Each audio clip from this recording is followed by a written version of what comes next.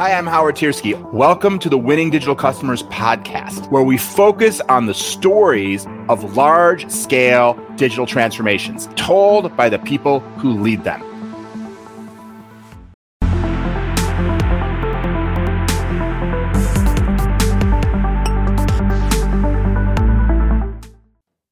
Hey, everybody. Welcome once again to the Winning Digital Customers podcast. I'm so thrilled to be joined today by a friend of mine, Charlene Lee, who you probably already know, but I'll remind you in case you need it. She's currently the Chief Research Officer, newly the Chief Research Officer at PA Consulting. She is famously, of course, the founder of Altimeter Group, as well as the New York Times bestselling author of she's got 6 different books she's authored on leadership and innovation, including most recently The Disruption Mindset, The Engaged Leader, Open Leadership, and Groundswell, and I've probably missed a couple, but a prolific author. She also speaks all over the world. Her books have been translated into multiple languages. Please join me in welcoming Charlene Lee. Charlene, thank you so much for being here. Thank you for having me. And anything you want to add, and maybe just let folks know if they're not familiar with the company that you're newly with as a Chief Research Officer, what you're doing now, and anything else by way of introduction you'd like to add. Sure. PA Consulting is a global consulting firm, very much focused on end-to-end innovation and transformation. And one of the reasons I joined them is that one of their big values and purpose is to use the power of ingenuity to create and maximize the potential of human potential. And so that has so many connotations, and it allows me to look beyond the traditional areas I've looked at, especially around digital transformation or social media, to look at how do we transform our world?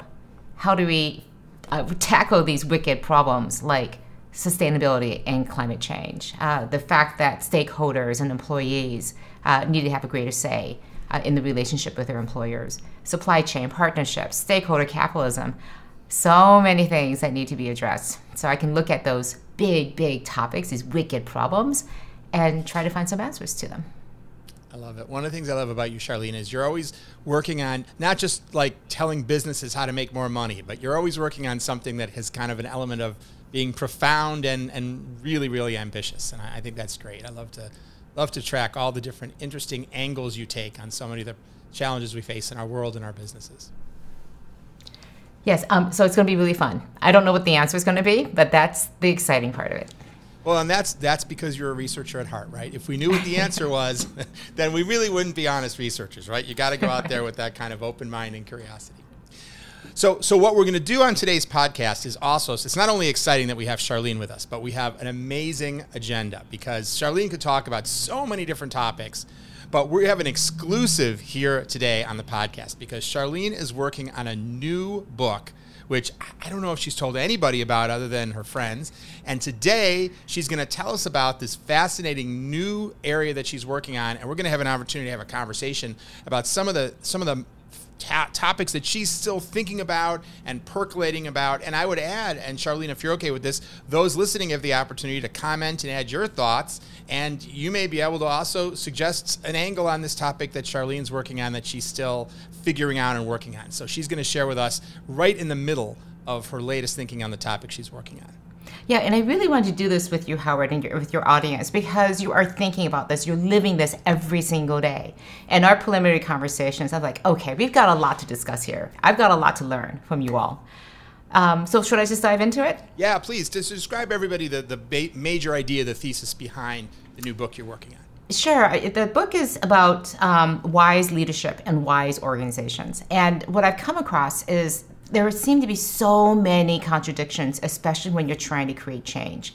You know, how do we balance order? Because we always strive for things to be constant, to be in order. That's what leaders do. They put processes in place, put structures in place.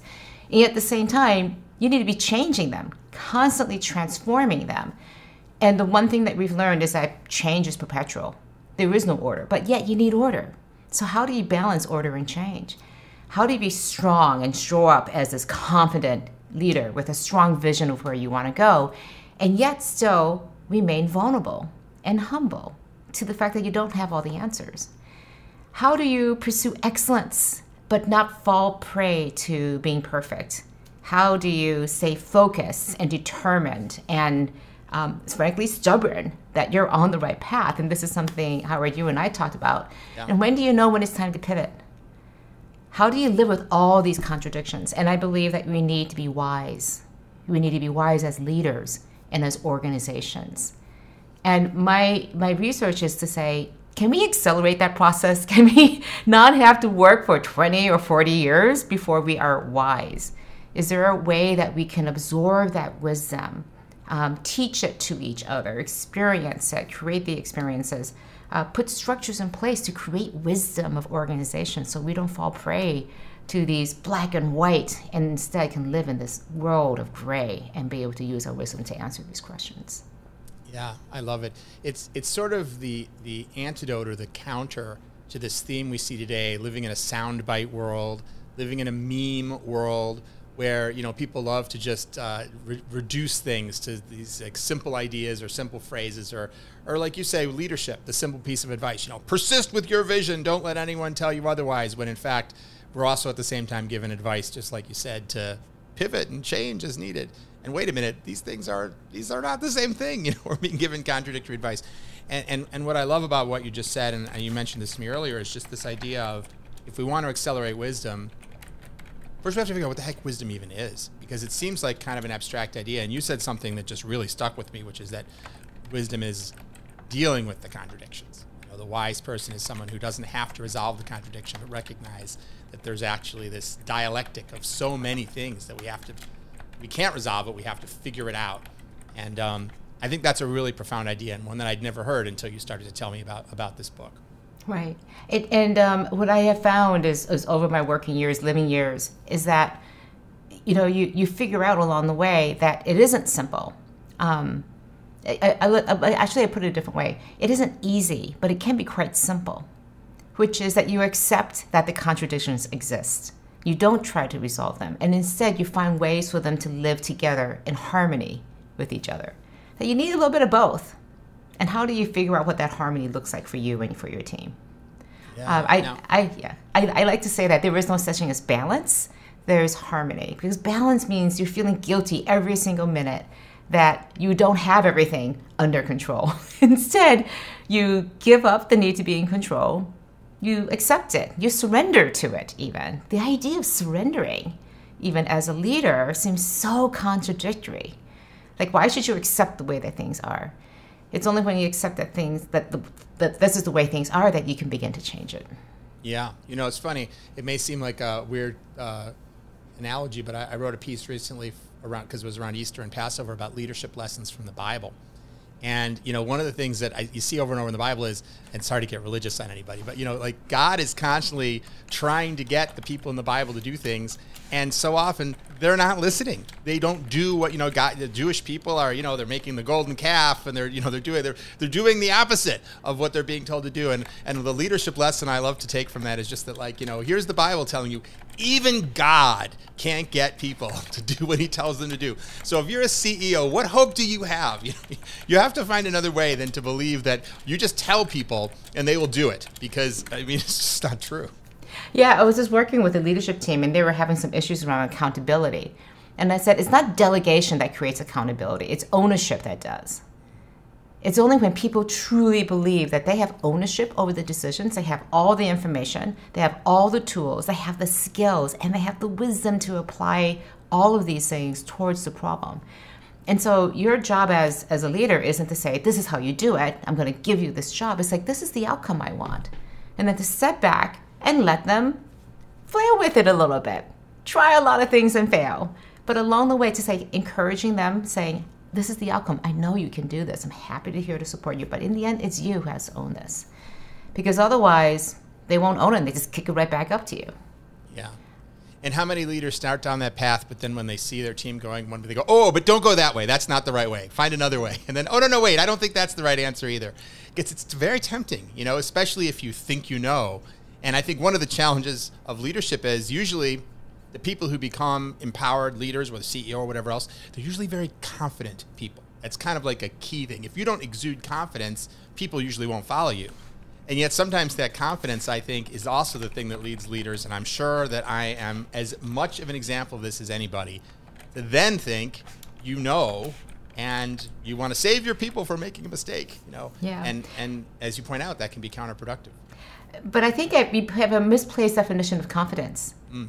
And we think confidence is knowing that this is the right direction and we're going to be right. I think confidence is actually saying, no matter what the outcome is, I'm going to be okay. We're going to be okay. That's where deep underlying confidence comes from, that you can walk into a situation, not know what the outcome is going to be, and you'll be okay. So I hope it's in this direction. I believe this is the right direction, but that's different than being confident, because it could be misplaced confidence if it doesn't turn out that way and you're not going to be okay, right? So you take all the time, all the preparation to prepare yourself and your team to know that whatever the outcome, whatever it's going to be, we're going to be okay. Yeah, I think that's so true. And to the point you made earlier about alignment and getting people to really take ownership over things and feel like it's their thing that they're owning, I think that's so key. You know, like when we do a lot of workshops, you know, my company, and so often we'll have like someone like a CXO of some sort come and say, I want you to do a workshop, and what I need you to do is get everyone aligned around this solution. You know, I've got the answer, and you need to do a workshop and get everyone essentially aligned, you know, to buy into this thing, you know. And I'm always like, yeah, you know, this is going to be tough to do it exactly that way, because the nature of a workshop is about giving people the opportunity to explore and all that. You know, I said, how would you feel if they actually wound up with a solution that was even better, you know, than the one that you are trying to get everyone? Would that be okay, or would that be like absolute failure of the workshop? You know, usually they're like, oh, well, maybe, but I'm not sure that they're likely to come up with something better. But then what I always try to point out, and I don't know that I'm always successful, is that the truth is, if they come up with something that, if there even were a measure that is only 70% as good, like in an absolute goodness is only 70% as good an idea, but they're all aligned about it, or aligned around it, instead of the theoretical supposed 100% correct idea that they're not aligned around, you're 100 times better off with the 70% right idea that people really believe that they have ownership over and are ready to like go and do with gusto. Yeah. I when it comes to alignment, especially I work with so many companies who are going through a transformation, and getting everybody lined up is one of the most difficult things, because people is like, but that's not the way we've done things. The things that we've done in the past always worked. Why do we have to change it? Or I'm really comfortable with this. I don't know what this means for me. This seems really risky. And we've heard all of these things along the way. And so I like to ask leaders, can your employees answer these 3 questions? Because if they can, then you know you have alignment. The first question is, who are your future customers? Not just who your current customers. And I get this little scoff from CEOs and marketing directors. We don't even know who our current customers are, let alone our future customers. But the way that you have a strategy for the future is to say, where are we going? And where are your customers going? And how are we going to get there? So the first question is, who are our future customers? Are we completely aligned in agreement about that? Second is, what's our strategy going to be to get to that point? How are we going to get where we are today to where we want to be in the future? And the third is the most important part. What is my part? What is my role in making that strategy come true? What piece of it am I going to have? What impact I'm going to have? And everybody should be able to answer those 3 questions. And if you can't, if you don't have confidence that every single employee can answer those 3 questions, then that's what you have to focus on. One of those 3 things. Is it clear where you're heading? Is it clear what the strategy is, what we will do, what we won't do? And is it clear to each person what role they have, what impact they have? I remember this one reporter who was walking around NASA during the days when they were putting Apollo on the moon, putting a man on the moon. And this one reporter walked up to a janitor and said to the janitor, so what's your job here at NASA? And he goes, ma'am, I'm putting a man on the moon. So putting a man on the moon was the mission. And every single person felt it, even down to the person who was keeping the place clean. They saw that as part of their impact. And they never lost sight of that.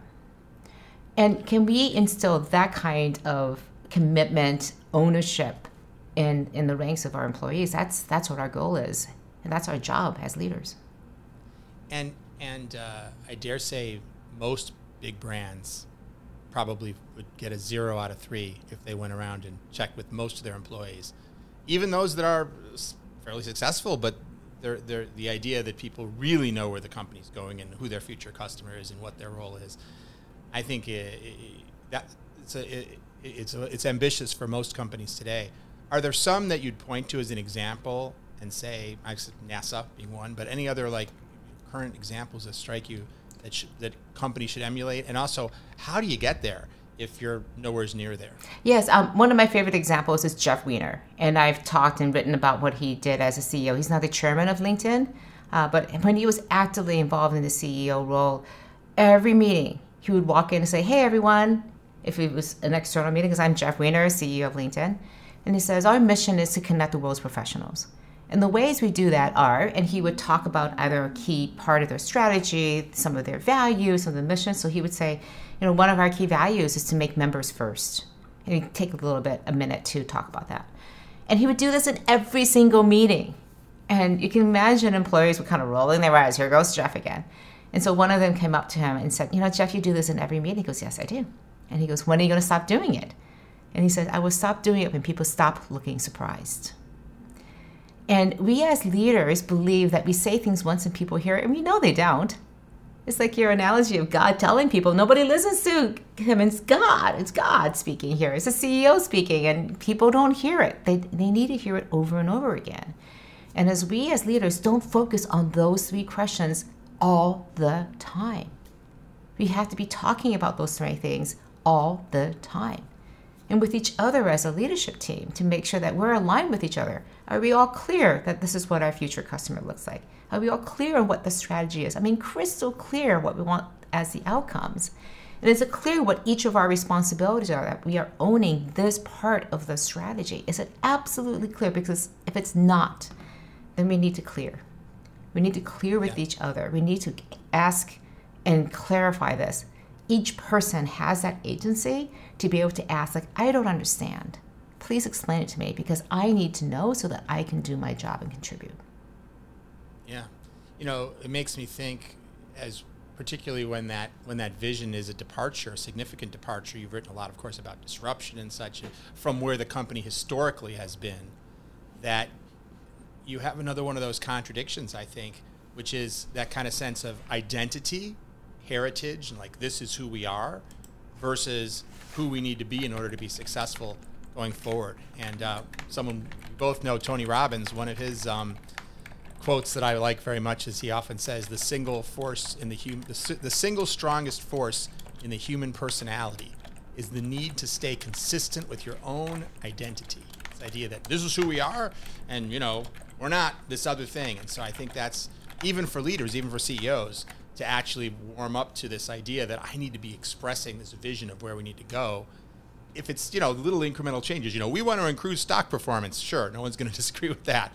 But if it sounds like a very different kind of customer, if it sounds like a very different kind of business, then I think that's another one of those seeming contradictions of you want to stay who you are, keep with your identity, but you also need to change. Yeah, it's for example, car companies moving away from being a car company to being a mobility enabler.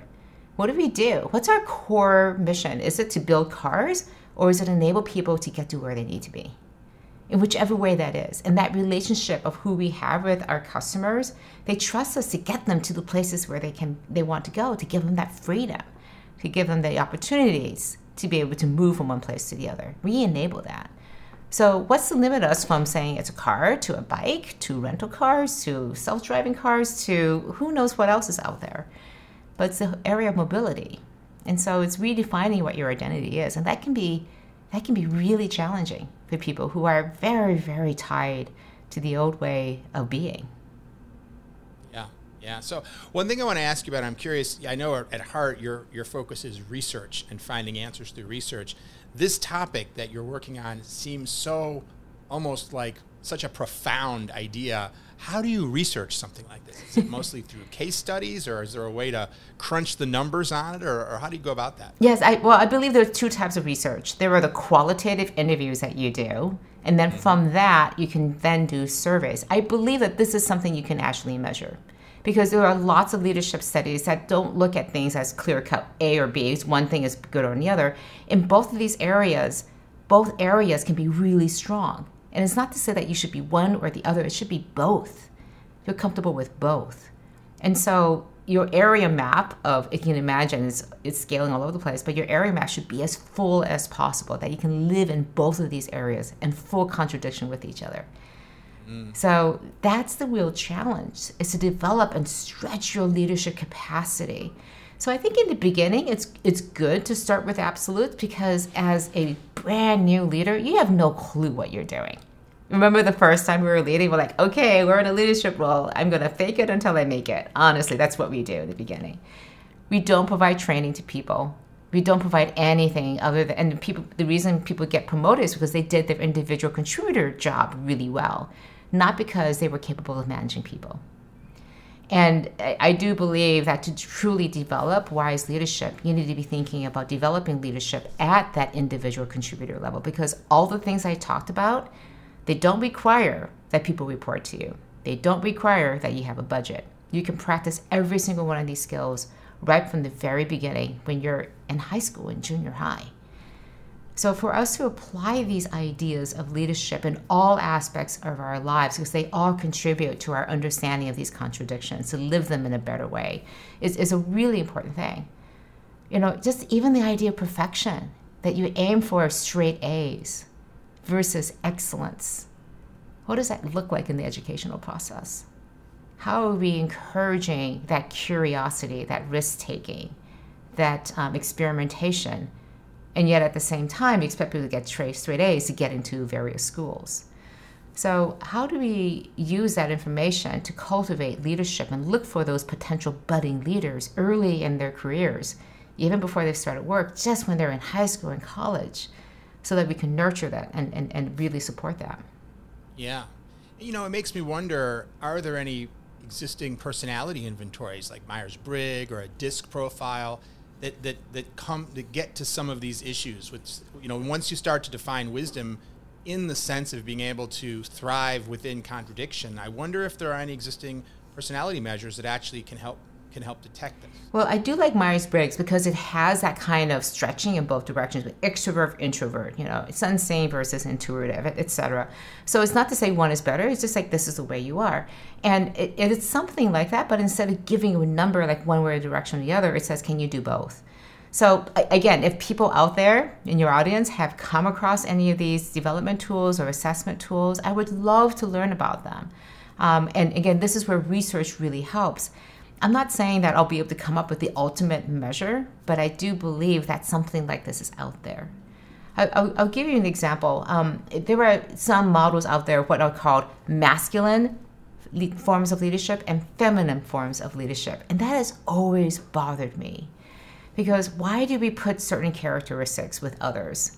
And we know that if a man cries, he's seen as strong. When a woman cries, she's seen as weak. And how do we remove these stigmas or, you know, potential bonuses away from gender, away from ethnicity and race, and just understand that these are human ways of being? And so a lot of people would say that the ways that I think about leadership, very similar to what Brené Brown talks about, how you have to be strong in order to be vulnerable, how vulnerability is a huge strength. And people can look at that and just point to that and say, like, you know, that's a feminine form of leadership. I'm a man. I don't have to do that. And like, no, this is about seeing people as humans. It's about being human with each other, having relationships, because it's something that we all crave. So this is moving out of this very traditional one-size-fits-all form of leadership that we've seen exemplified now for 100 years, hundreds and hundreds of years, into a form of leadership that is much more human, because it's frankly the way that we all want to be working and seen. I don't think anybody wants to be told what to do. Nobody wants to fall prey to a charismatic leader who does not take into account how they're thinking and feeling about things. It's great if you're aligned, but if you're just a little bit iota out of step with that leader, then it's miserable. You don't feel like you want to be there at all. And, you know, what are you truly contributing to move things forward? So I keep going back to build truly strong, wise organizations, wise leaders. You need to take into account all of these things and to be able to do it at scale. Indeed. You know, another angle of this idea of dealing with these contradictory feelings or contradictory goals as a definition of wisdom is it makes me think of something I read a long time ago that stuck with me. There's a book called Getting Things Done by David Allen. I don't know if you're familiar with it, but it's essentially a personal productivity book. And I've forgotten the vast majority of it. I probably read it 20 years ago. But I remember one thing he said, which was, he said, the definition of stress is conflicting obligations. You feel like I should be doing my work right now, but I also need to be spending time with my kids. Or, I should, whatever, this feeling of stress is so much about just this feeling of like, I'm conflicted between two different things.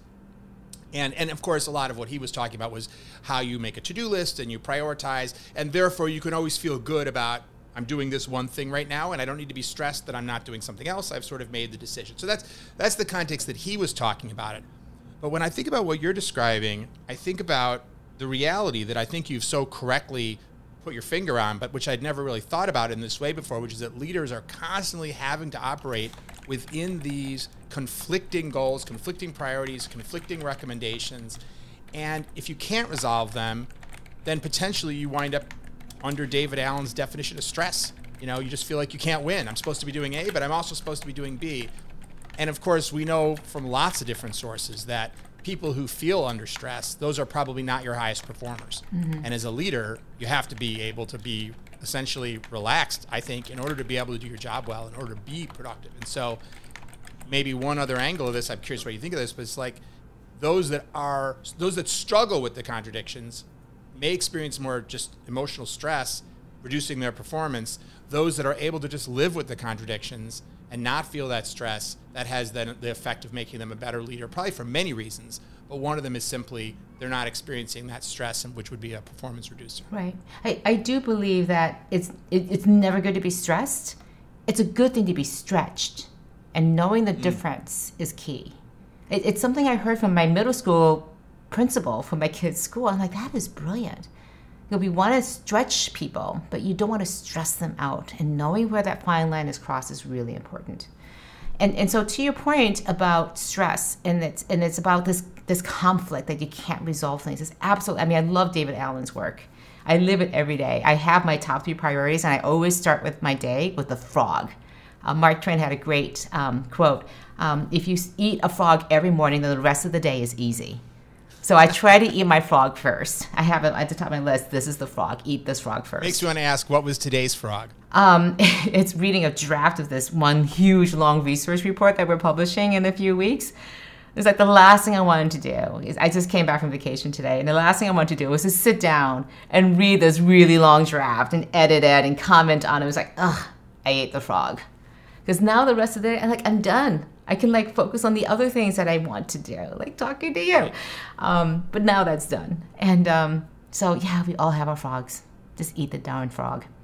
But you're making me remember I have a giant client contract that they sent me, one of those 30-page contracts I've been meaning to review for the last week and a half. So that's my frog for tomorrow. Eat the frog. Eat that frog, Howard. All the legalese in that darn contract. Yes. You get yourself pumped, do a couple of jumping jacks, and eat that frog. That's how I do it. But when I think about this stress, early on in my career, this woman came to. She was speaking to a bunch of women talking about work-life balance, and I didn't have kids then. I think I'd just gotten married, and she said something really profound to me. She goes, "Go and work your first shift. Go to work, do your thing. Come home and work your second shift. Work with your family, work on yourself, with your friends. That's the second shift. But do not work the third shift, which is where you feel guilty for not having done enough on the first and second shift. Do not work the third shift.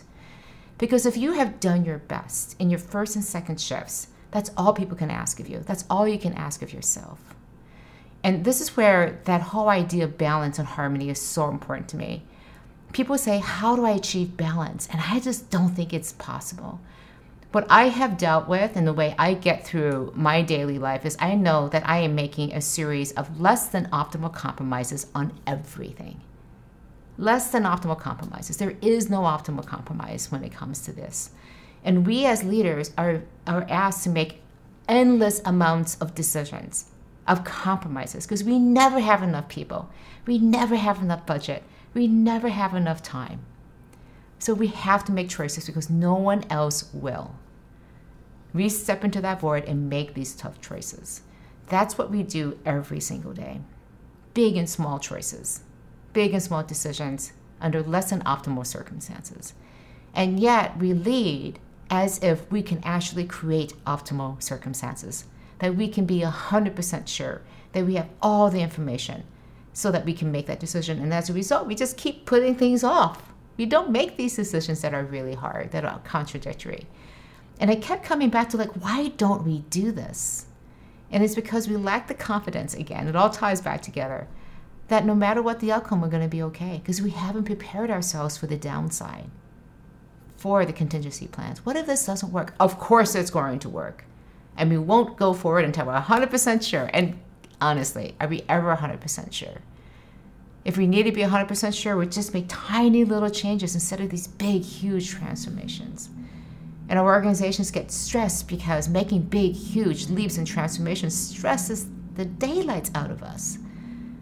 So how do we become less stressed as leaders, as people, and as organizations? I do believe it's for us to be wise. Yeah. Well, I love that redefinition of confidence, because you're right. If you're trying to convince yourself you're so confident that you know you've got the right answer, you're probably lying to yourself, and somewhere inside you know you're lying to yourself, and now, as you say, you're stressing yourself out versus just believing. I love it. Just stretch yourself and know that it'll all be okay. You'll figure it out no matter what happens, instead of trying to convince yourself or your team that you've made the right decision. You've made a decision. Congratulate yourself for that. Well, think about the reason why we always have to be right? I mean, the reality is 99% of the decisions we make can be reversed. You know, and we act as if every decision is irreversible, and they're not. I mean, there are some that are completely irreversible. You know, that you know, if you do something, then there's no turning back.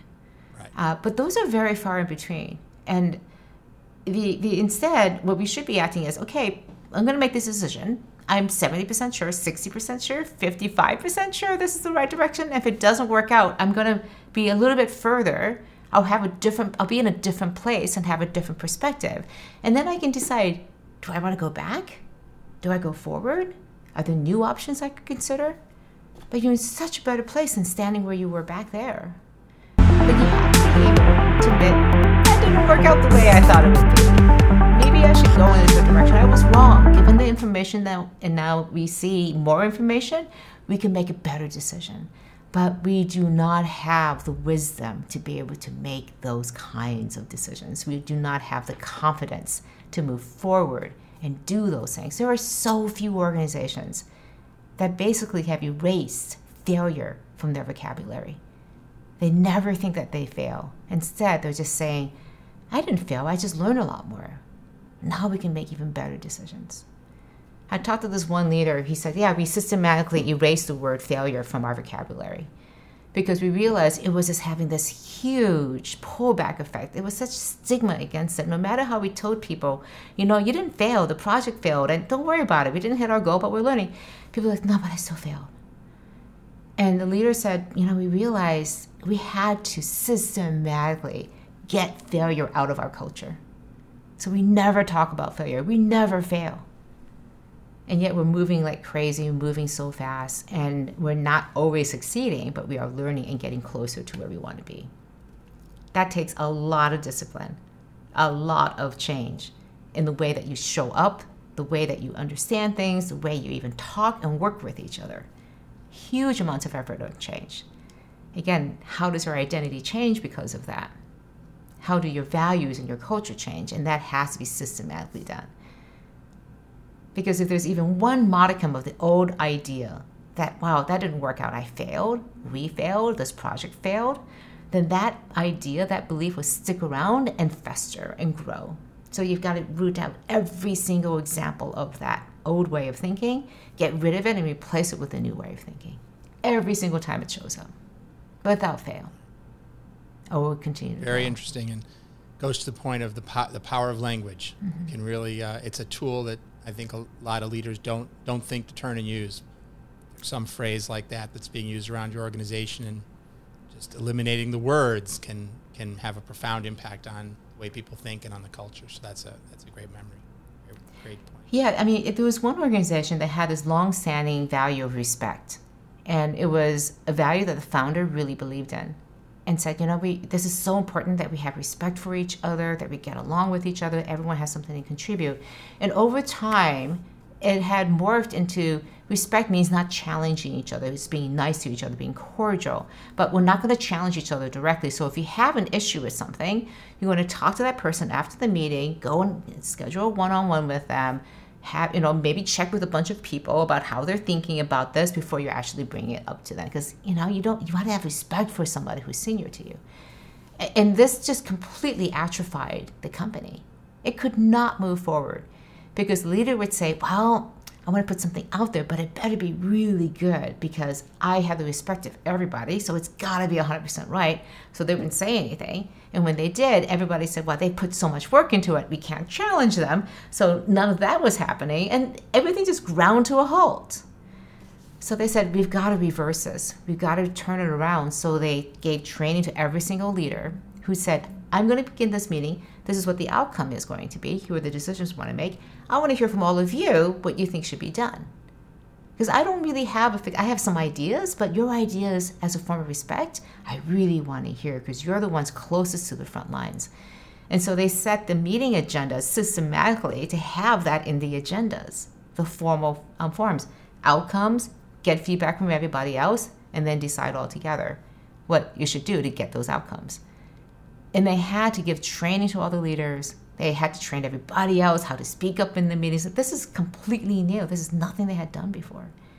But they systematically did this over the course of a year to support the digital transformation.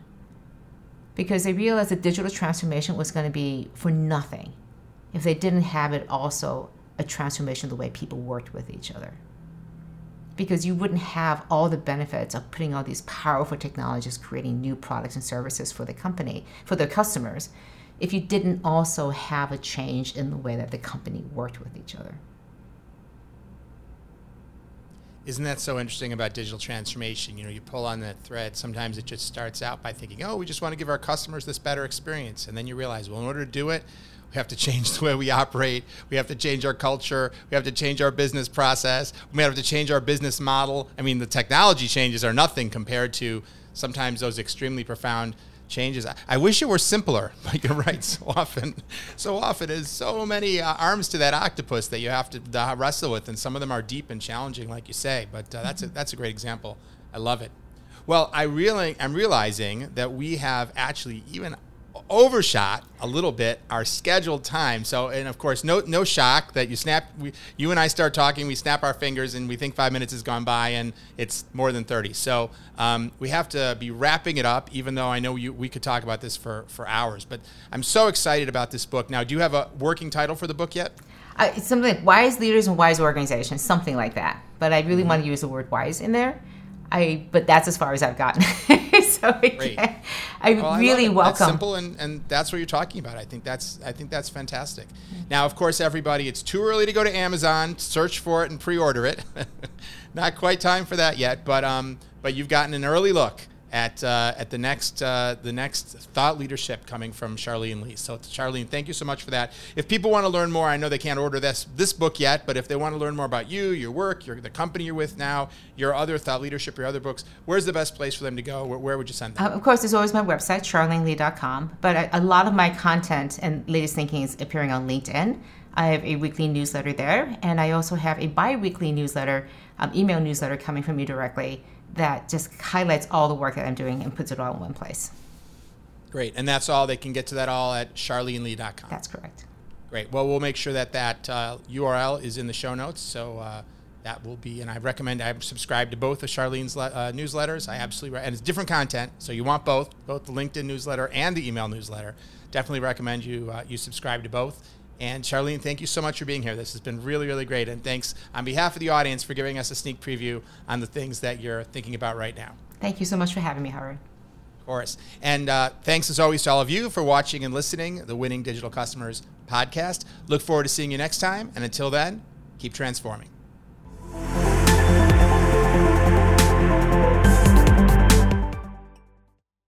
Thanks for joining us for this episode of Winning Digital Customers, the podcast. Find more great episodes at wdcpodcast.captivate.fm on Spotify, Google Podcasts, Overcast, or wherever you listen. And visit winningdigitalcustomers.com to learn more about the Wall Street Journal best-selling book that inspired the podcast.